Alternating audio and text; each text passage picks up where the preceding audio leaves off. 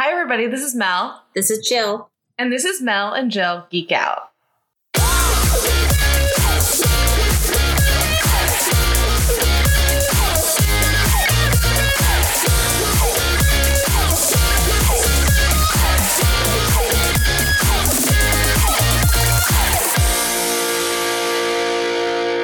In case you were wondering, yes, we sing the theme song in our heads every time we do the intro because editing Melissa adds in the music. So we just pretend to hear it inside of our own heads. It's very fun. I still haven't completely memorized it because we're still pretty early on into this podcast at the moment. Mm-hmm. Yes. So it's I get about halfway there. So I like it. It's fun. I do as well. I have a great question for you today. What would be your walk-up song if you were a professional baseball player? I think you know exactly at least the artist I'm going to say. Do you want to guess? Yeah, it's going to be a Taylor Swift song, but there's debate in my head of which Taylor Swift song it's going to be. Okay, what's the debate? I think that Bad Blood is a really good option. Okay. I think Cruel Summer is also a fun option.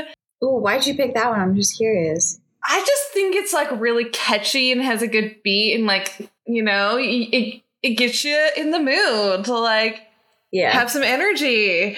Because that's the whole point of a walk-up song is okay, I'm getting in my zone. I'm getting my energy going. I don't know, but I feel like you'll pick something from Midnights because it's the new album and that's probably what you're listening to the most. Yeah, I picked something from Midnights. But listen, I love her stuff, all of it. But I definitely have some favorite eras. Yes. 1989 was one that I really liked. Lover is was my favorite until Midnights came out. Reputation was always really good too. Yeah. Ooh, what if you did Don't Blame Me? Am I making you second guess what you picked? No. No, I'm very confident in my choice. You ready? Okay. So yes. Vigilante shit. Especially the beginning. Oh, it's phenomenal. It's perfect. Yeah, that is a good choice. Good choice. Yes. I would have to say I'm kind of torn between two. You tell me. Okay. So one is specifically the chorus of Sugar We're Going Down Swingin' by Fall Out Boy. Okay. Or Fancy by Iggy Azalea. That beat is Fancy. Bomb. I love Fancy. Is bomb. For sure. Oh yeah, 100%. I like that one way better. Yeah. I think both of those are really good options. Yeah. I just love. There's just so many songs that I feel kind of get the hype going because I think it's easy to pick I don't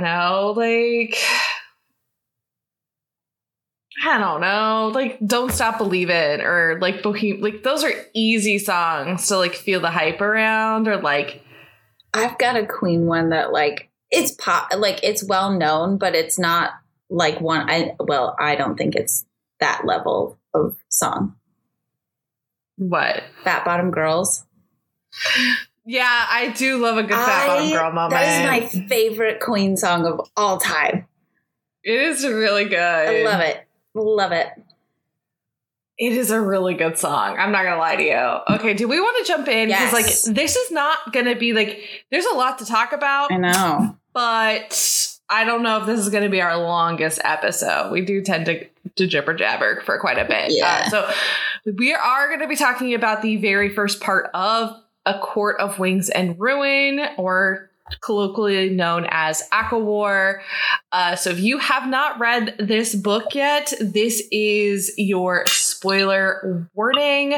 Save this episode, come back after you've read at least the first part and take a listen then. But getting started. So this book opens a little bit differently than the other ones. We get this flashback scene from Rhys's perspective back to the war that was 500 years ago. And it is him walking through the battlefield after the fighting has died down, and he is walking through the bodies of the elves and the Illyrians, and he is searching and hoping to not find Cassian and Azriel amongst the dead, because they are not in the same unit. So he does not know. So he can either search this battlefield for them, or he could wait to see their names on the death scrolls in a couple of weeks. What are your thoughts on us getting started there? Like, what are your thoughts on SJM using that scene as the opening preface to this book? I took it as just kind of like a explanation of why Rhys and Cassian and Azriel are so close, or how they were so close, like pieces of what they've been through, you know? Yeah, I can see that. I think she wanted to prepare us for the level of anxiety-inducing events were about to occur. Because you feel Rhys's anxiety every time he comes up to wings that he thinks might be Azriel or Cassian. You know, you feel him have that like hitch in his breath as he like walks up to the body. He's like, oh no, that's not him. And I think it was a way for her to like prep the reader that you are going to have a lot of these moments where you're going to walk right up to something and think it's going to be one thing, and then you're going to get this moment of relief, because we do get that quite a few times in this particular book, where you think something horrific has happened and then it kind of works itself out. Yeah, I think I sent you messages more than once. It's like, oh, something bad's happening. Yeah, I will openly admit to maybe a little bit giving you information that was technically true. I'm waiting for the but. But I didn't give you all of the information, so it didn't quite work out the way that, because you were like begging me to tell you if somebody from the inner circle died. And I was like, people are going to die in this book. They are. And you were like, tell me if I have to worry about anybody in the inner circle. And I was like, okay, well, I'm going to give you this little carrot to see what happens. And I told you that 2 people from the inner circle did in fact die in this book, and you were like so upset with me. I told you that. I was like, and like a prominent like secondary character is going to die. Yeah, I felt a little bamboozled there when it came across, because that wasn't the level of main character that I was envisioning. The secondary character? Yeah, no, I did not. That wasn't in my realm of possibilities. So, yeah. Well, listen, she sounds real nice, but then she does that shit. I'm joking.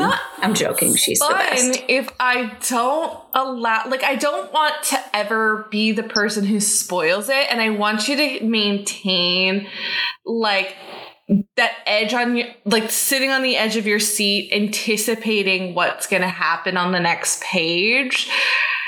Oh, yeah, excitement of reading the book. Listen, you can tell me, like, you can answer me, and I will still read it, and I will still be just as excited. I don't know. I really want you to get that like full experience of going in blind. To be fair, I have absolutely done that but I will be very honest. I'm one of those people, like, especially if I'm not particularly interested in like a movie or a TV show, I'm going to whip my phone out and I'm going to read the wiki, and then kind of, if it's interesting, I'll go down the rabbit hole. Yes, I agree with you. If it is something that I am not particularly, like, I don't care if I get spoiled on it because I'm probably not going to consume it anyway. And if I do, I don't really care. I will just go find out. But when it's something like this, where I know you were pretty invested at this point, this is the third book in the series, you were pretty bought into this story at this point. Like, I really wanted you to get to experience it as purely as you could. So I was like, I was like literally like saving TikToks to be able to send you once you finish this book. Cause like, there's just things that I just didn't want to get spoiled for you. I get that. I do enjoy it. But like, here, to be fair, like, this is the thing. I've kind of made my peace with spoilers a little bit because it is so fucking hard to not come across them if the content has been out there for a while. And this has been out for a while, so it's really hard. Because I did that the other day. I accidentally spoiled a character's death in a different series. But I was so annoyed because it was just like a very brief thing. And I was like, shoot, I've spoiled winners of races. Like, God, and it's so frustrating. So like, I either have to completely stay off my phone or just have to accept at some point I'm going to know what happens. Fair. And this book was released in 2017. So like, obviously completely avoiding spoilers is challenging. I'm really hoping that when like Crescent City 3 comes out, that everyone on the internet is pretty respectful of spoiler alerting everything. I think people did a pretty good job on Fourth Wing earlier this year of like very early on being like spoiler alert, spoiler alert, spoiler alert. So I was able to avoid pretty much all spoilers for that. I was as well, actually. I mean, initially I was on Book Talk, but to be fair, I didn't actually read any of it. I really liked the content creators. I want to use the right term. I really enjoyed the content creators that had reaction videos. I cannot remember the name of this one woman, and I'll try to find it and put it in the show notes. But her faces were just hilarious, and she seemed like such a sweet woman, and I just really enjoyed it. So I ended up on Book Talk. And there was always there was a ton of stuff about Fourth Wing, but I never really paid attention to it. Same thing with ACOTAR. Again, like I vaguely knew what it was. I knew it was a book series, and I didn't realize they were connected. And but I think maybe, I don't know if you've had this experience. I was having a conversation with somebody last night, and I was explaining like what we're doing. We're recording a podcast and how we'd recorded Fourth Wing. And he was like, well, what's that? He had never heard of it, which I was so surprised.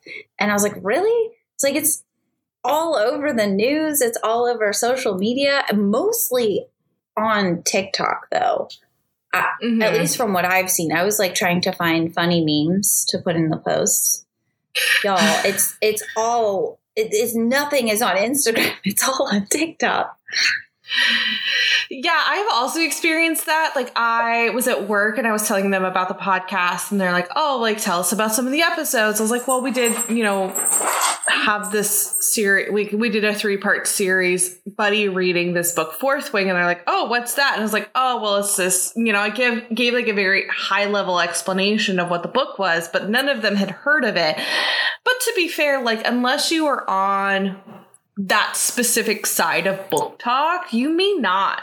And unless you're into fantasy, that may not be your cup of tea. That's fair. I forget that sometimes you end up in an echo chamber and like you're just reflecting back things that you're interested in. So maybe it's not as big as I think it is, but it is on the bestseller list. So it is. And I think a lot of that is thanks to Book Talk. Book Talk did a really great job of marketing that book on behalf of Rebecca Yarros, because so many people were so excited by the concept of it that they just could not like help themselves.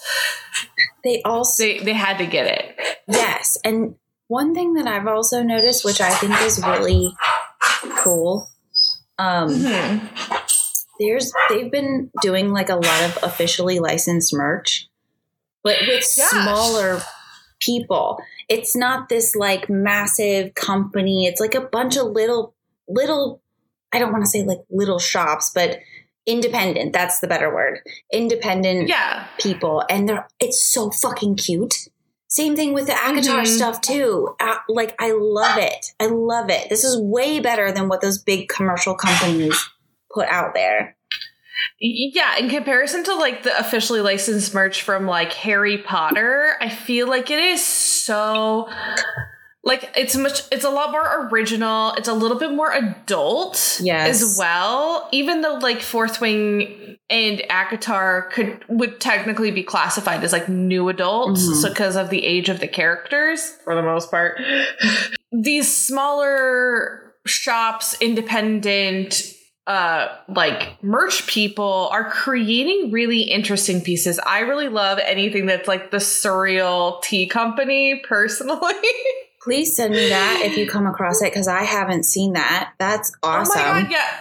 I spend too much time like shopping on Etsy. I very rarely buy anything on Etsy, but there's also a candle maker on Etsy who has one called Tamlin's Tears. Oh, that's funny. I like that. There's a lot of really fun stuff. And as you read more of the SJM books, there are some fun components for all of the series on Etsy. Yeah. So I love shopping on Etsy. I very rarely buy. I'm a terrible lurker in that manner. However, that was a little bit of a digression, so we should maybe get back to what we were doing. Okay. It's what we're good at. So that was the opening scene. Part 1 is called Princess of Carrion. I don't know what that was supposed to mean. I don't really care. To be fair. Yeah. So we pick up kind of very quickly after the end of ACOMAF with Feyre back in the Spring Court with Lucien and Tamlin, and she's sort of playing pretend. She's lying. She has infiltrated the Spring Court, and so she is having to do some things that are a little sketch, like she is having to sleep with her door locked because she doesn't want Tamlin coming in. Because as the reader knows, the bond did not actually break at the end of ACOMAF. It is totally fine, and she's actually using that to relay information back to the Night Court and the Inner Circle. So we get this opening scene where Feyre is trying to paint, and she's having this internal thought process about the end events of ACOMAF, and she gets so angry and frustrated she actually breaks her paintbrush and has to like stow it away when Lucien and Tamlin come in. I didn't understand why that was like, okay, I get why it broke. Like, I understand why it broke. I don't understand why she had to hide it. Like, just lie. Just say, like, oh, I dropped it or I tripped and it fell. Like, that's not... Why do you have to hide it? Oh, or it's a paintbrush and, like, it's as easy to break as a pencil. Exactly. It's not like it's made out of fucking steel. No, it's a wooden paintbrush. This is not a big deal. Yeah, so I don't understand why they, like, made a point of that. I don't know. It's okay. It's little. It's tiny. It's tiny. I think it's because she is supposed to be faking that everything is hunky-dory wonderful when it definitely is not. No. Hunky-dory wonderful. So Tamlin and Lucien and Feyre have an upcoming meeting with Ianthe, and she is coming in early to some other representatives from Highburn to kind of prep for their arrival. I still hate Ianthe. She's awful. Yeah. I can't stand stand her. And yeah, I was like, she's a horrible character. I don't like her. The bitch is back.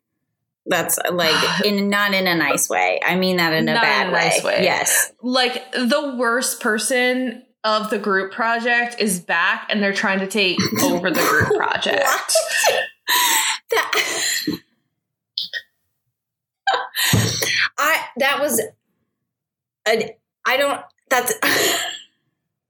It's accurate.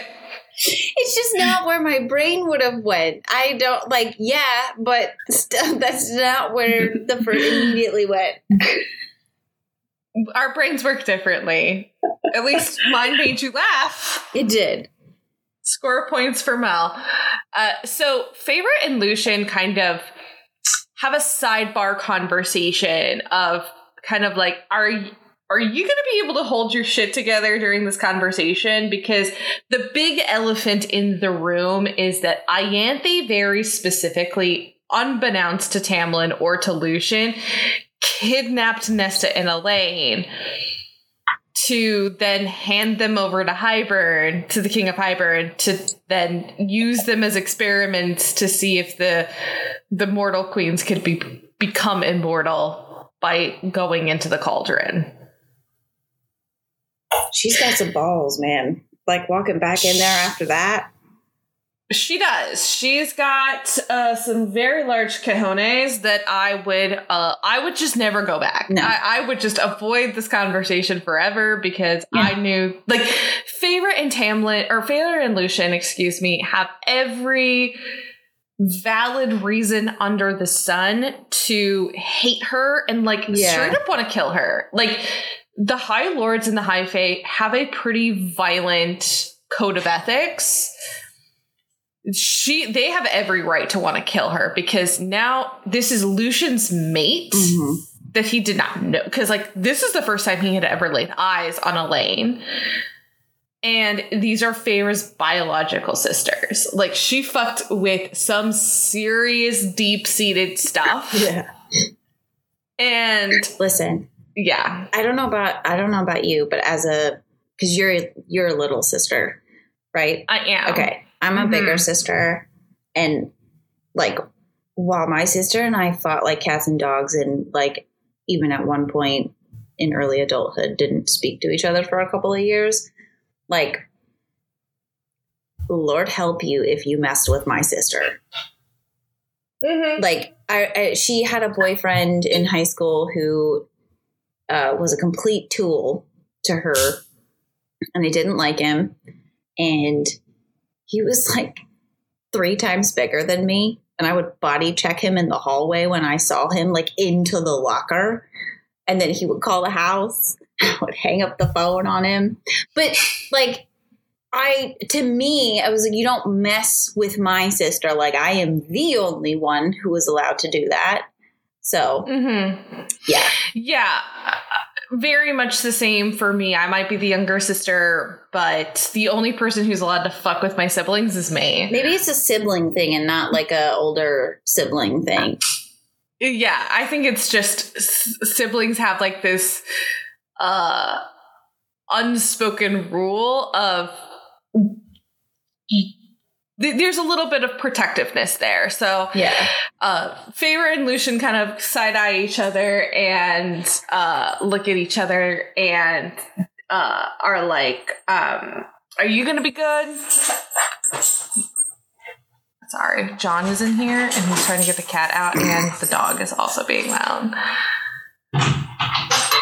Anyway, so yeah, Feyre and Lucien have this side-eye, sidebar conversation of are you going to keep your cool? I don't know. Are you going to keep your cool? Because they both very, very much have a reason to be pissed as fuck. And arguably the most powerful person in the room, magic-wise, is Feyre. Yeah, but they don't know that. They, at this point, pretty much know that she has she has come to take ownership of some amount of her powers. No, I know that they know she has powers. I don't think they we as the audience know how powerful she is. They don't know how powerful she is. Correct. But they know she has power, so yeah. So we get into this room and it is tense. Like, it is a tense conversation, and Ianthe's entire explanation is just like, well, I thought that this was something you wanted, but like just would never say because you would be so sad to watch your siblings grow old and die when you live this like essentially eternal life. And I'm like, bitch, no. Your only interaction with Feyre was when she was like deeply, deeply depressed and had like very severe PTSD from being under the mountain. Yeah. So like you're not even really getting a proper read on Feyre to begin with. And if I'm remembering correctly, Feyre has like one conversation about can I ever see my sisters and my father again? And Tamlin kind of shuts it down, and that is the end of it. Yeah, it's the whole like sorry, not sorry thing. Like it's the non-apology. It is I hate her. It's total bullshit. And Feyre and Lucien kind of like give each other some bombastic side eye across the table and are like, I ain't buying this shit. That is not the real reason Ianthe did what she did. This is not 100% confirmed. This is just me having my theory that Ianthe did this in order to specifically inflict pain upon Feyre. And it kind of blew up in her face because, Ianthe thought she was going to get 2 more people that she could use to manipulate Feyre because she thought she was going to be able to have Tamlin under her grasp to be able to ultimately like manipulate Feyre, and then that didn't work out. So Tamlin is also in this conversation. Oh, do you want to go back to my theory? I don't disagree. It just never occurred to me. Mm-hmm. So maybe. Yeah. She's evil enough for that. Oh, fuck Ianthe in every way, shape, and form. She's almost like the Umbridge of the series. That is what I said, and then you walked it back. And you're like, no, I don't think she's that bad. No, she fucking is. Yeah. I fucking hate Ianthe. I fucking hate her the same kind of way that I hate Umbridge. I would say my hate for Umbridge is a little bit more intense, but she's an uber bitch. So Tamlin, like I said, Tamlin is also in on this conversation, and he could like give 2 shits about the very necessary emotional confrontation that needs to happen with Ianthe. Really needs to get held accountable for what she did, and he kind of like sweeps it under the rug. And no, go ahead. No, go ahead. No, I was just making a face because I was listening. And then you thought I was going to say something, so you stopped, and then it was awkward. Anyways. And he is much more concerned with talking through the details of the people who are coming from Hybern and what Hybern really wants from the Spring Court. Which, like, to a certain extent I understand, but then at the same time, like, Feyre's supposed to be the love of your life and Lucien's supposed to be your best friend. And Ianthe kidnapped her sisters. One of them turns out to be your best friend's mate. Yeah, but, like... And you're going to do nothing? But you're going to do nothing. It's not about Tamlin, so he doesn't care. He's self-centered. He doesn't give a shit about anybody. He thinks he loves Feyre, and I guess in his, like, super sick, twisted way, he does. But I just, Yeah, so Feyre has a lot of concern about Hybern being allowed into the Spring Court, and she thinks that the constituents of the Spring Court, the people who just like live there, are going to be in danger because she doesn't trust Hybern for incredibly valid reasons. Rightfully so. Rightfully so. So she does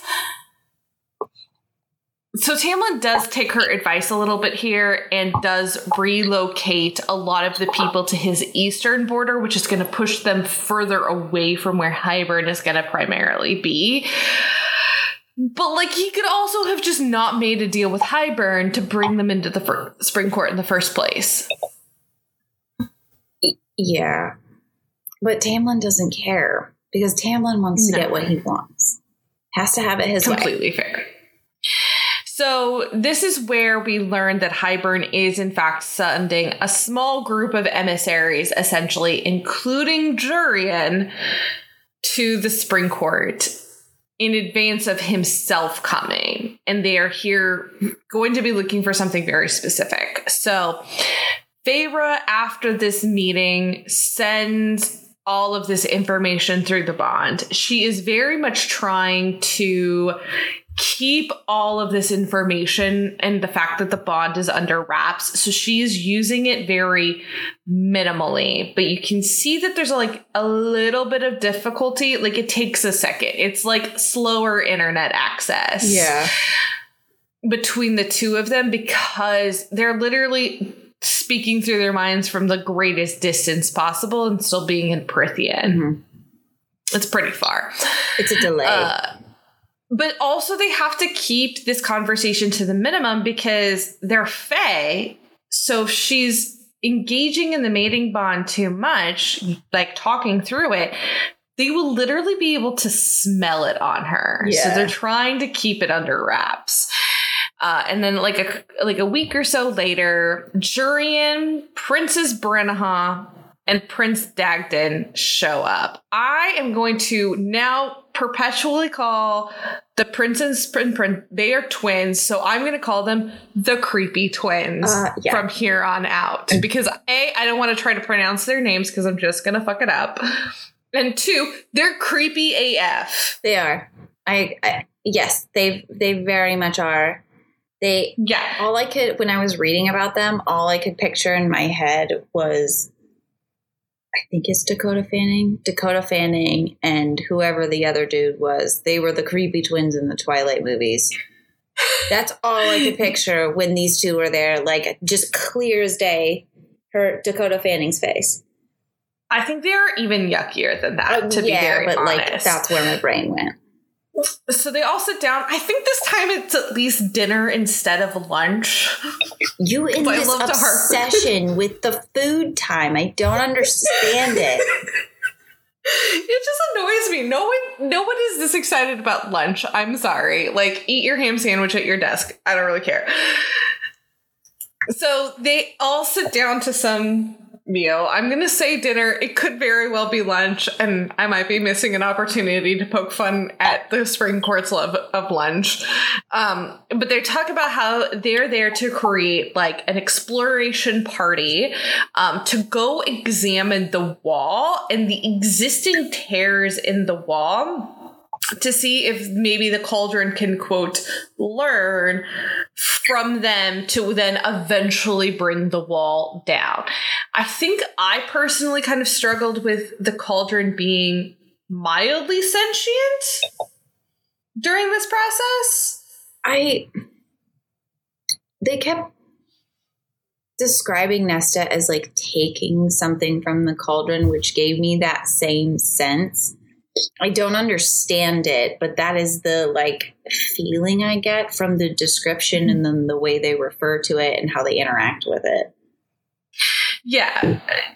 This is not the first time I've had a fantasy book have a sentient inanimate object, but it is a little bit, that one could at least talk into your mind. So this one's a little bit different for me. We also get this great little fun fact that they've prepared separate rooms for the creepy twins, but they want to sleep in the same room. And all my brain is thinking is, that is gross. I can't even begin. It feels very incestuous. Because it is. Because it is incestuous. It's so gross. Like, it's not a little gross. It's a lot gross. This is just Jaime and Cersei Lannister, but like toned down a smidge. Nowhere near as good. Yeah. Not good, entertaining, I guess. So during this meal, Feyre, being a Damati, can feel the creepy twins trying to poke into everyone's minds. So she uses her powers to shield everyone and protect them from them. I don't know how she did not think about the fact later down the line in the same section that the creepy twins would realize that she is the one doing this. Yeah. But yeah. Sometimes Feyre's good in a fight and not much else. Yes. Yeah, I know. Yeah. We're just going to... I'm going to make a t-shirt someday that says, Feyre is good in a fight, and then in small print, and not much else.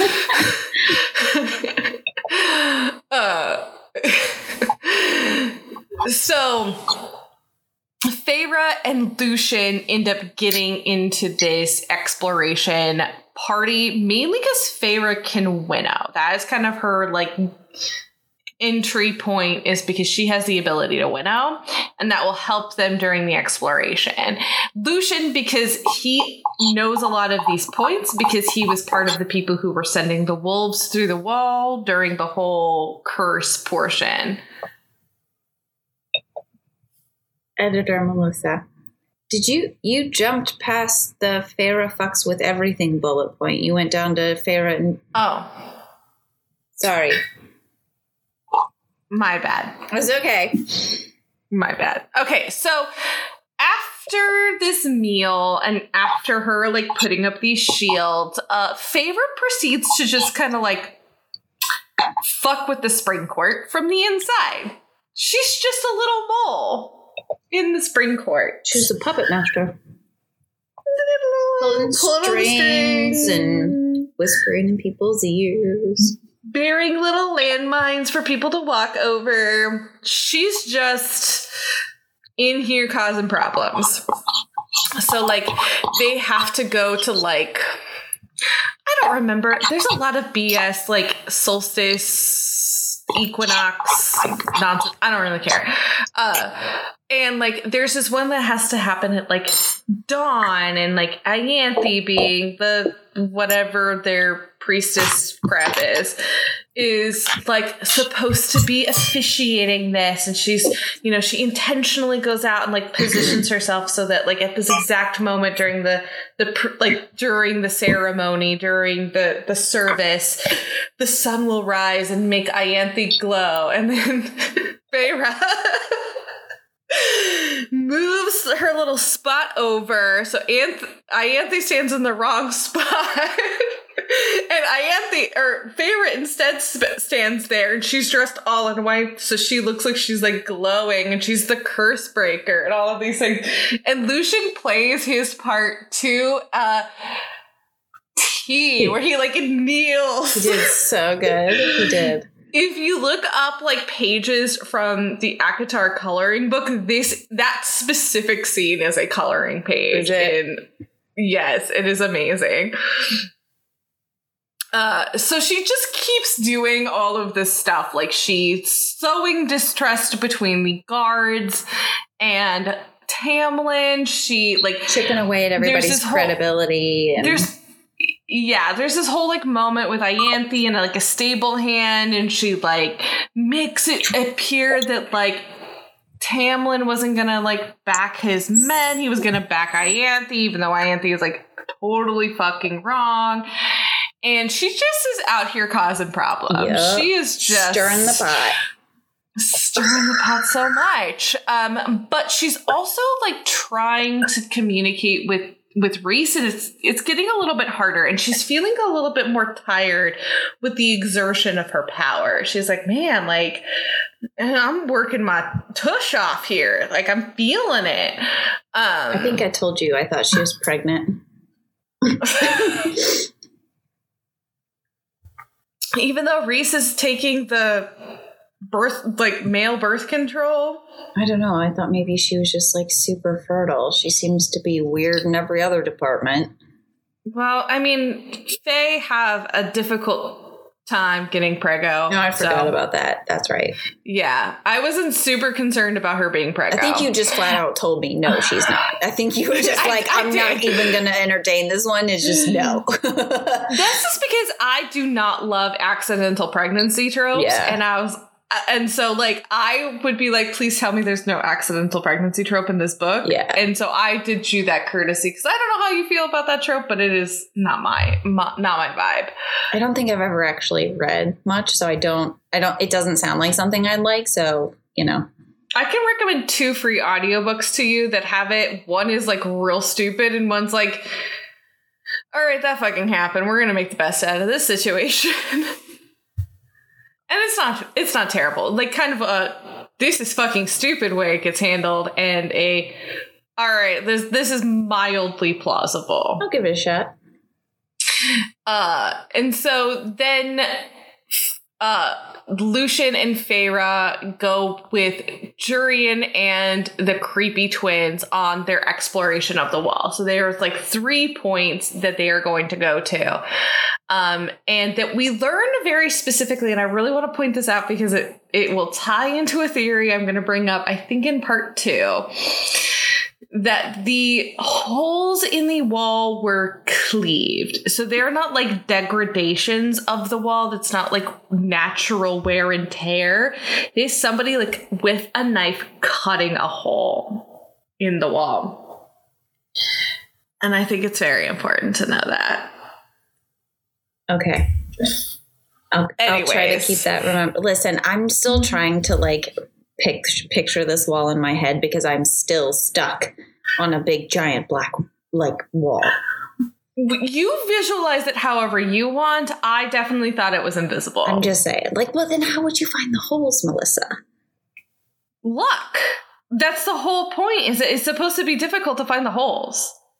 Because, like, if you remember, like, they go to, like, kind of where, like, that's why Lucien is there, because Lucien knows where the holes are. Because, like, no offense to Lucien, I love Lucien. What the fuck else does he bring to these exploration parties? Yeah, but that's not... At some point, because how did he find it? That's the thing. Somebody had to have, like, looked hard enough to have found it or have been there when it was created. Those are the 2 options. Editing Melissa's going to take this out. This is why I think Lucien, as the heir of the Day Court, which he may or may not even know, is cleaving these holes. And that's why he knows, because he has the ability as... one of his why is he cleaving the holes? Because of the whole prophecy, or like to break the curse, because they have to be able to send people past the wall in order for a human girl to kill them, in order to set up the scenario in order for Tamlin to break the curse. And it all just kind of was like distantly related to Hybern, and then it just fucking snowballed. Is he doing it on purpose, or do you think he's doing it on purpose? No, I think he's doing it on purpose because he breaks his magical bonds at the end of ACOMAF in order to try to get to Elaine. I think he's the one who's causing all these holes, and then we find out later in this book that he's Helion's son, one and only heir. Okay, so here's what we're gonna have to do then, because I've already said it, and it was a good conversation, so we can't roll it back now. No, I'm gonna leave it up till this sidebar. Right. I'm going to cut out our sidebar. I'm going to leave you. These are the only 2 ways that this will work. Right. But that's my point. So I got to figure out now, what am I going to say? I got this. I got you. I have a theory on which one of those 2 things I think is true, but we're going to not be able to really talk about that until we get into part 2, because there's pieces of information that we know, but like, I don't want to spoil part 2 for the people who've only read part 1. So we will get into that in more detail of what my theory is about the cleaving in the walls in part 2. To add on to that real quick, audience members, like, if you didn't pick up on this theory, it's not, you weren't the only one, because we paused the conversation and she told me, because I was about to step in it, because I walked all so close into it. So yeah. If you didn't get it, it's not just you. I have to thank John. So John has read through ACOWAR. He's somewhere in Frost and Starlight. I don't know where. I haven't asked him about it in a hot minute. We've been busy. And he is the one who actually noticed this first. And I then extrapolated. He was like, this is weird. He like called something out in freaking ACOTAR, like way back in ACOTAR. Really? Yes. And I was like, wait. And then it like domino effect in my brain. And I came up with my little theory. Huh. Yes. We will get back to this. Yeah, we're coming back. In part two. So Lucien is acting a little bit cagey around this information. They're like, and how did you find it? He's like, I kind of just came across it. And then we'll like walk away. He's being a little funky about this. And so during one of these, I think it's the second one. So they go to the first one. They're like, this one's no good. So they go to another one. And they run across two people from the Children of the Blessed. Now we have to go all the way back to ACOTAR to remember this super genius group of people who want to worship the Fae. And Feyre and Lucien and Jurian are like, yeah, you just need to go home. There ain't shit for you here. Like, the whole thing that you're believing is a bunch of BS, and you need to go take your asses back home. Because they're young. It's like a young man and a young girl. Mm-hmm. Like, young girl meaning like she's like 17 or 18. Not that like she's a literal child. Anyways, they wake up the next day, and the creepy twins have killed them. Yeah. In like a very brutal way. So like, I'm continuing to have zero desire to hang out with the creepy twins. And all I was thinking at this point was, I don't want to deal with these. Because I knew there was the novella Frost and Starlight and Silver Flame. I was like, how long are these two motherfuckers going to be around? I kind of, if I'm being honest, I kind of expected them to die. I don't know why. I didn't think that they were going to be around permanently. I didn't think they were going to be around permanently either, but I was like, I have a feeling these two might stick around for an annoyingly long amount of time, and I don't want it. Yeah. I don't want it. Yeah. I don't want it. So we learn a little bit more information about Jurian, though, which I was kind of excited about. So, like, at the end of ACOMAF, we fully believe that Jurian is just 100%. Cocoa Puffs. Well, insane, because he spent an astronomical amount of years as an eyeball. I was going to say, that is enough. I mean, a day. I would be traumatized. Yeah, I can't even. Oh, my God. I would be traumatized. Jurian is mentally stronger than I am, because not only is he not cuckoo for Cocoa Puffs, he's a secret agent as well. He is not bought into the hybrid lore. He is like, nope, I'm just here because Amarantha had me as an eyeball and he turned me back in, but I'm actively working to try to work against the King of Hybrid. So he says. I understand the hesitation of believing him. I was like, this could potentially be a good situation if he's telling the truth. If he's not telling the truth, that is terrible. At this point in the book, I remember thinking it could go either way. He could be telling the truth. Mm-hmm. But I was leaning more towards he was full of shit, because being an eyeball worn on a ring by a psychopath does things to you. So I don't think you're really thinking very coherently once you get out. So I was like, maybe he's not nuts. But if he is nuts, it's probably not good. Very fair. I put this in the notes too, that like my guess was that he was closer to like a chaotic neutral than anything else, where he was just going to serve his own needs and kind of be damned anyone else. Whoever was going to service his purpose, help him achieve his own desires is who he was going to align with. And at that moment in time, Hybern was not helping him achieve whatever his own goals were in the situation. Hence why he was petitioning Lucien and Feyre to be able to like switch sides to them. That was my thought process. No, that makes total sense too. So we get to the last excursion, and this is the one where like they get to the cleaved section, like the little hole in the wall, and they're like, yes, this is the one. It's the best. The Cauldron will learn so much from this. And I'm like, sweet. Lucien and Jurian and Ianthe are all there too. They all kind of go off, but Feyre's there and eating an apple. I don't know why. She's just sitting there eating an apple. And I'm like, you weirdo. And she, then the creepy twins come back to her and she's like taunting them and they're having kind of this like passive aggressive conversation.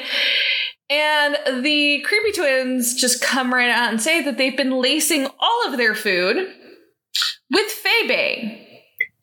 I didn't see that coming. I was totally blindsided by that one.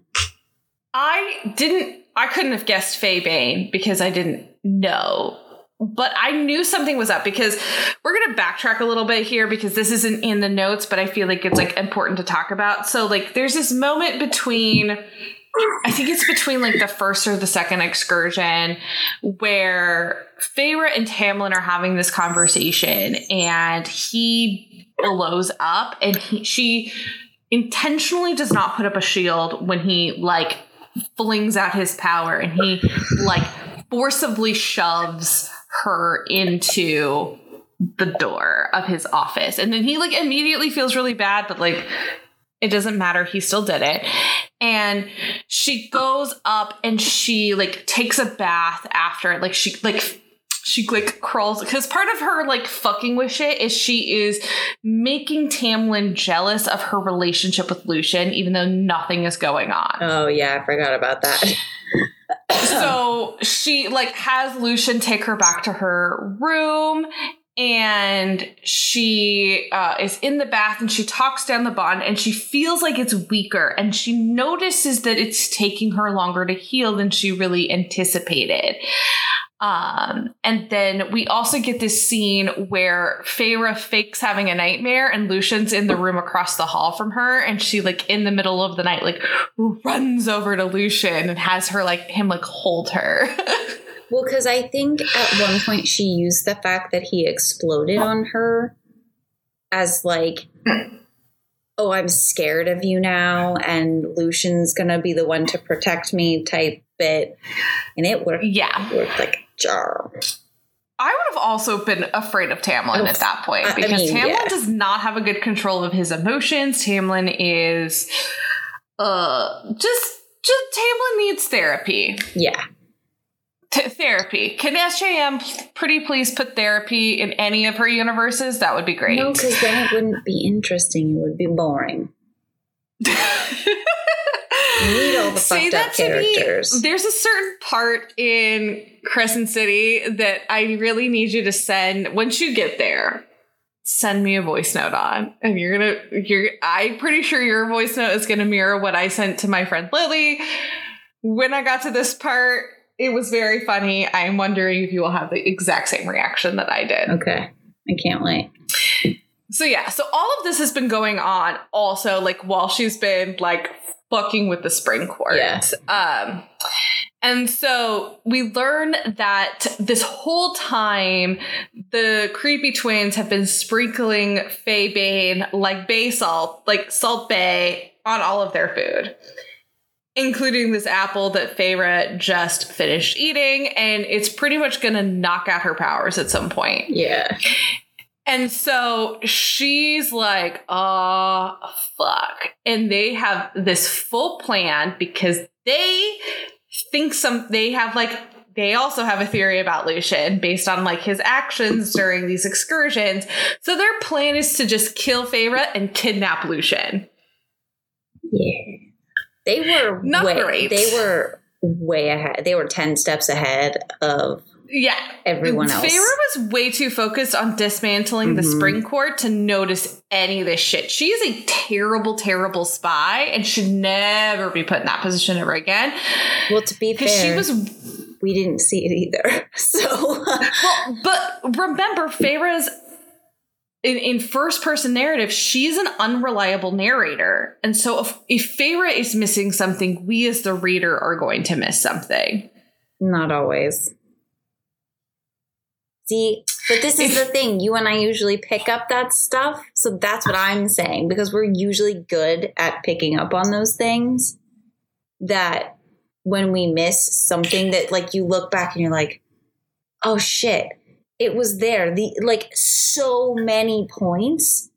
And so it's like, man, really missed it. I knew something had to be up because I was not attributing, like, it to be like weakening of the bond or something. I knew something was wrong. Yes. I wouldn't have guessed Faebane, considering that was something that was not introduced yet. Yeah, I did. But I agree. I knew it was something I was like, I know something's wrong. Yes. And she is not picking up that this is all playing into something bigger. Yes. I didn't realize that it was someone doing something to her. I thought it was like she's sick or like something to do with her powers manifesting. You're pregnant, right? But so it didn't have anything to do with anybody else. It was all like, I didn't know that. I didn't have any suspicion. I just knew something was wrong. Yeah. And I didn't have suspicions of like what it was. I was just like, something's wrong and she's not picking up on it. And she's too focused on her vindictive, like, storyline here that she's trying to create of like dismantling the Spring Court and like getting her, quote, revenge on Tamlin, that she is missing something massive. Oh, yeah. So thankfully, like, it is going to take a hot second for her powers to like fully turn off. So she winnows to where Lucien is. And Lucien is unfortunately being cornered by Ianthe. And we get some information that just makes me hate Ianthe even, and like pissed off at Tamlin even more.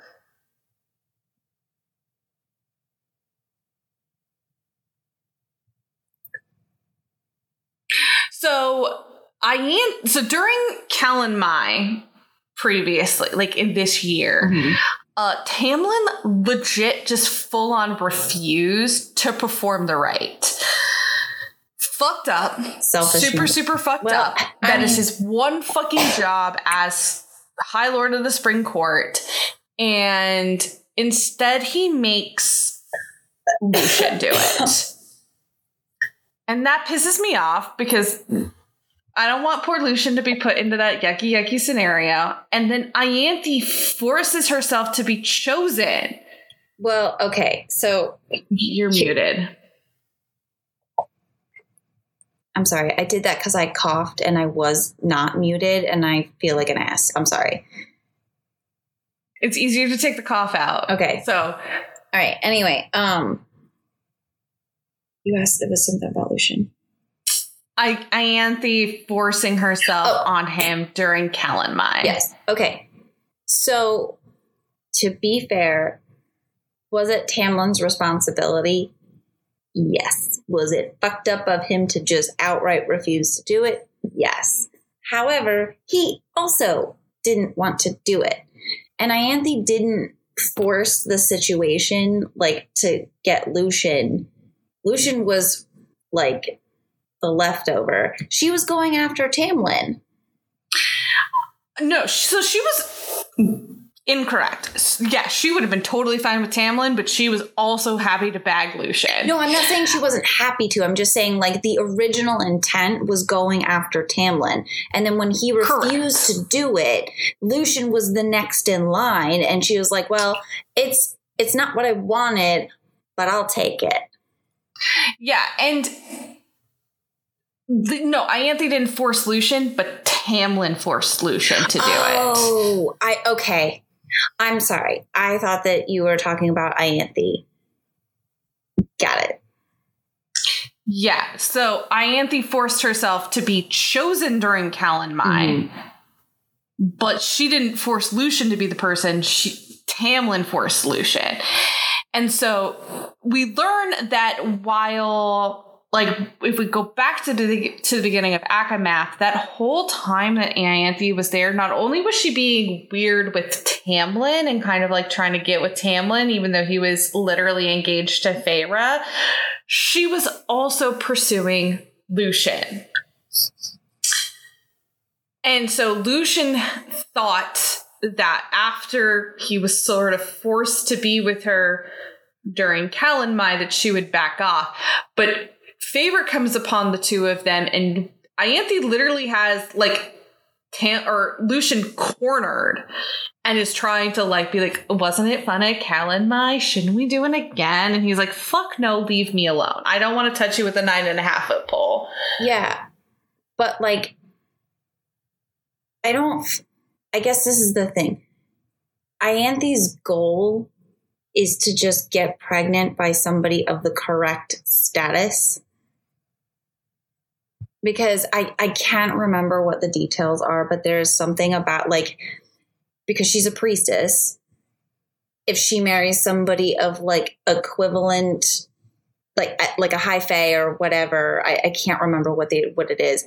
Like their children would be extremely powerful or something like that. I can't powerful politically, not necessarily magically, because Ianthe doesn't really have magic of any kind, but she wants to get with someone because it would unify the whatever religious sect the priestesses are a part of, and some court of the high fae, like one of the high courts. So that is her goal, is to create somebody who is politically powerful. So, but this is the thing. I don't think she actually gives a shit if it's Lucien or if it's Tamlin.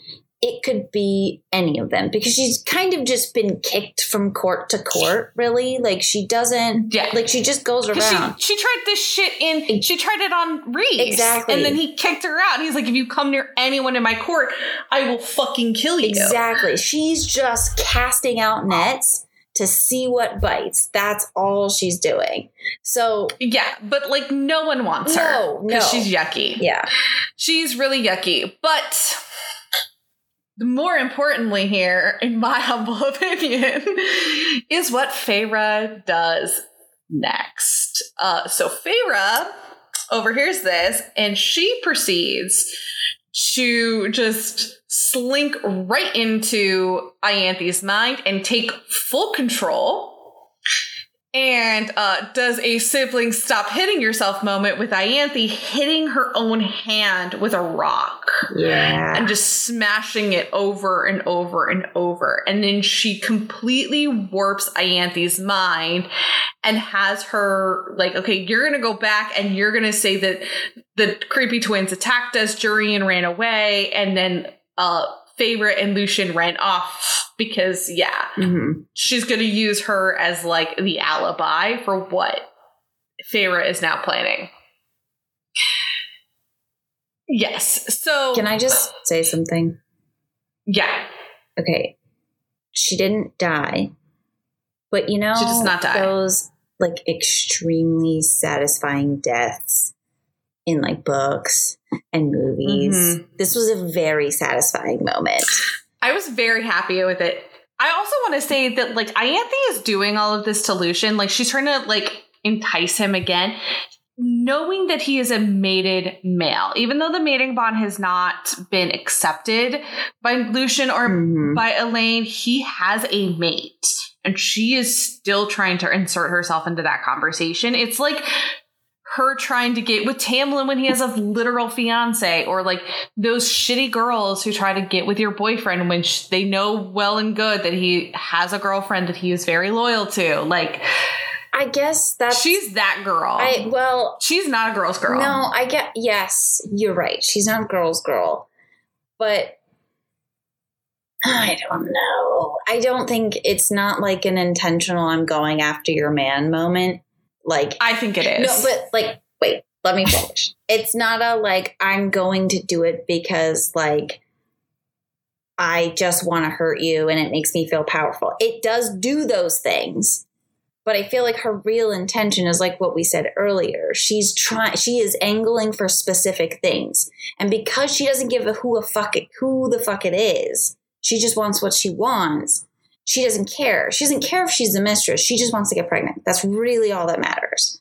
So yeah, she's shitty. Lucky for us, but she's fair terrible at getting pregnant. So this works out in our favor. So during this confrontation, the creepy twins come back, and Lucien and Feyre end up killing them through a pretty fun little fight. Bye-bye to the creepy twins. I was so excited when they died. Yeah. You have no idea. It was another satisfying death.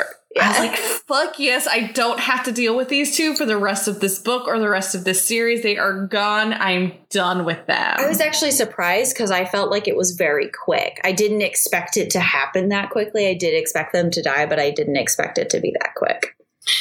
Yeah, so Feyre's like, peace out, I'm going back to the Night Court. And Lucien's like, what? Can I come too? And she's like, okay.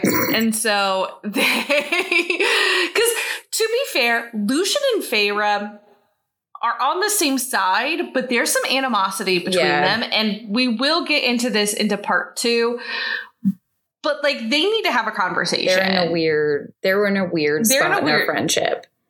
Yeah. And so Lucien and Feyre end up going through one of the weird secret tunnels that exist, and that is going to take them to the Autumn Court. And now that is where this section ends, is them heading back to the Night Court. But neither of them have any powers because they've both been Fey-baned. So they get to walk. Should be interesting. Yeah. They get to use their Chevreau legs to get all the way back up to the fucking Night Court. It's real fun. Yes. How did you feel about this first part when you first read it and everything that Feyre did to the Spring Court? I really liked it. Like the pace just continued, which is good for me. The pot stirring at the Spring Court, like I get it because she was like super angry and he definitely deserved it. But I don't know. It didn't sit well with me at the time. Like it felt off. And then we'll find out later has kind of a butterfly effect, in my opinion, anyway. Mm-hmm. So, yeah, it was very satisfying to read on page with her just undermining everything and turning everything inside out and upside down. But then at the same time, she's clearly not considering the long-term consequences of what her actions are. And she's not, like, we know on page that she is the High Lady. Yeah. But nobody else knows that. No one else knows. But she is not acting like a High Lady. She is not actually putting the best interest of her people in her court at the forefront. She's putting her personal vendetta as the number one priority she has with a lot of what she does in the Spring Court. Like, she probably could have gotten a lot better intel if she hadn't been fucking with everything. Like, fuck with Ianthe. Ianthe 1,000,000% deserves it. And, like, you probably should have just killed her. She definitely should have. But, like, when it comes to, like, essentially unseating Tamlin as a High Lord, probably shouldn't have done that. And that was kind of what I was saying. Is like, that was really fun. She's definitely a badass that she's able to manipulate these situations like that. But this is probably a bad choice. Yeah, I very much felt, because like, not very often do you get to see people get their comeuppance. So it was fun. But I remember thinking to myself, this is gonna come back and bite her in the ass, because I didn't think about the consequences of it at the time, but I just knew, like, Tamlin's a loose cannon and that you have no idea what he's going to do. Yeah, and at the same time, too, this is the court that Hybern is coming into. So, like, even though you do not like, for very valid reasons, Tamlin at this point in time, you're very angry with him. He's literally the only thing standing between Hybern and just plowing through the entire Spring Court and then going through all of the other courts, because you have summer and autumn, and then, like, it is a domino effect if Hybern is able to get hold of the Spring Court. It is not an extrapolation to say he will be able to then start moving through the other courts. To me, I think Feyre already thought that like, Tamlin's already far gone for her. He's crossed over. He's already working with Hybern. So in her brain, she's taking down, like, she's kicking a leg out from under Hybern. Obviously, that may have turned out to be quite different than what she thought, but that's how I saw it. Yeah, but my thought on it was there is no one else other than Tamlin. Tamlin does not have an heir. So I just assumed it would go to Lucien then. Or the next, like, who's the next person? I don't think it works. There is no one else. Well, yeah, but there's no one else. Didn't the lore say that it just, like, goes to the next, like, the magic? We don't know. Passes. It's never really. So it explains it that, like, it doesn't necessarily always pick, like, the oldest son or the oldest child. Son, because there's not a whole lot of high ladies in this world. But there's no clear explanation of what happens if a High Lord dies and does not have an heir of any kind. My assumption there's no one else. Yeah, but my guess, the way I resolved it, was that it would just, like, the magic would, like you said, it doesn't always pick the oldest son. It picks, like, whoever. So if that line dies, then it just goes to some other person. It just picks a different line and starts there. Yeah, but, like, not having that confirmed and essentially setting Tamlin up to potentially be killed. Yeah, but I think she feels like he deserves it. It's a lot of risk. I understand why she's angry. I'm not saying that her level of anger is not valid. I'm saying that, like, being the thing she hasn't quite picked up yet from Rhys is being 10 steps ahead and thinking about these details, and she is not. Oh no. Like, they really should have thought about, like, she could have had an opportunity to potentially, because she's one of the very few people that Tamlin gives a fuck about in this world outside of himself. She could have tried to leverage that to seduce him back to being in the fold with the rest of the High Lords. And she actively didn't do that.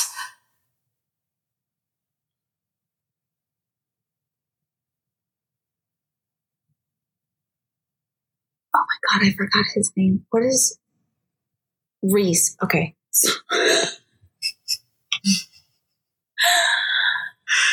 Oh fuck. Okay. What were we just talking about? How Feyre could have tried to use her relationship with Tamlin to bring him back from the side of Hybern. I got it. Okay. Rhys and Lucien and Tamlin and all these other people, they have hundreds of years of political scheming ahead of Feyre. And I think they forget that because they tell her she's still the stupid human. Okay, she's got powers now, but you remember they used to tell her that all the time? Like, oh, you don't understand anything, because she didn't. She still kind of doesn't. She has zero, like, she's not ever been in this situation before.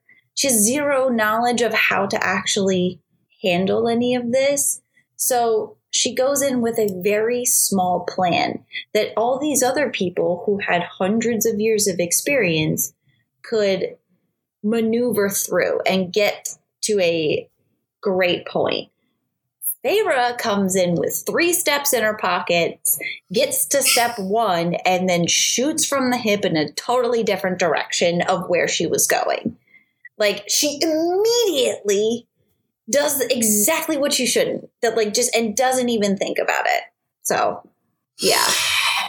Yeah, I don't think this was a good choice on Feyre. As much as it was fun to read on the page, like, I think this was a mistake. Oh, and I yeah. think we will at some point see deeper consequences to this mistake. And that Feyre and Rhys at some point are going to get held accountable for what Feyre did. I feel like I said while reading this book quite a lot to you, this is really going to come back. This is bad. This is going to come back and bite her in the ass. I think I said that so many times to you through this. I was like, this is a bad choice. This is a bad choice. Yeah. Yeah, you definitely did. You definitely were like, I feel like this is going to come back. And I'm like, I don't disagree with you. And we see a little bit of it, but not, I don't think we've gotten the full scope yet. So that is the end of part 1. I think I really love ACOWAR.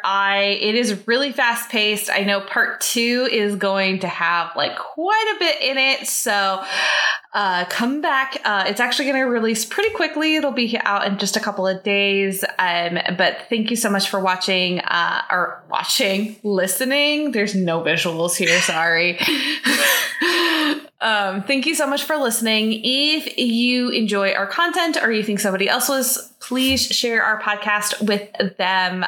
We'd love to have a few more people along for the ride with us. And if you have a time or would be so kind, please rate us or leave a review on your favorite or wherever you're listening to us. We should be everywhere. And then make sure to follow us too over on the Instagram. The handle is in the show notes. I'm not going to say it because it always takes me forever. Or you can shoot us an email if you think you have any good suggestions of what Jill and I should geek out about next. That email is going to be jillandmel at geekout@gmail.com, also in the show notes. And just thank you again so much for listening to us. You can also DM us too on Instagram. That works. Yes, you got options, DMing, guys. There's so many options, aka 2. All right. I think that was impressive. You did perfect. All right, guys. Good night. Good night. Bye. Bye.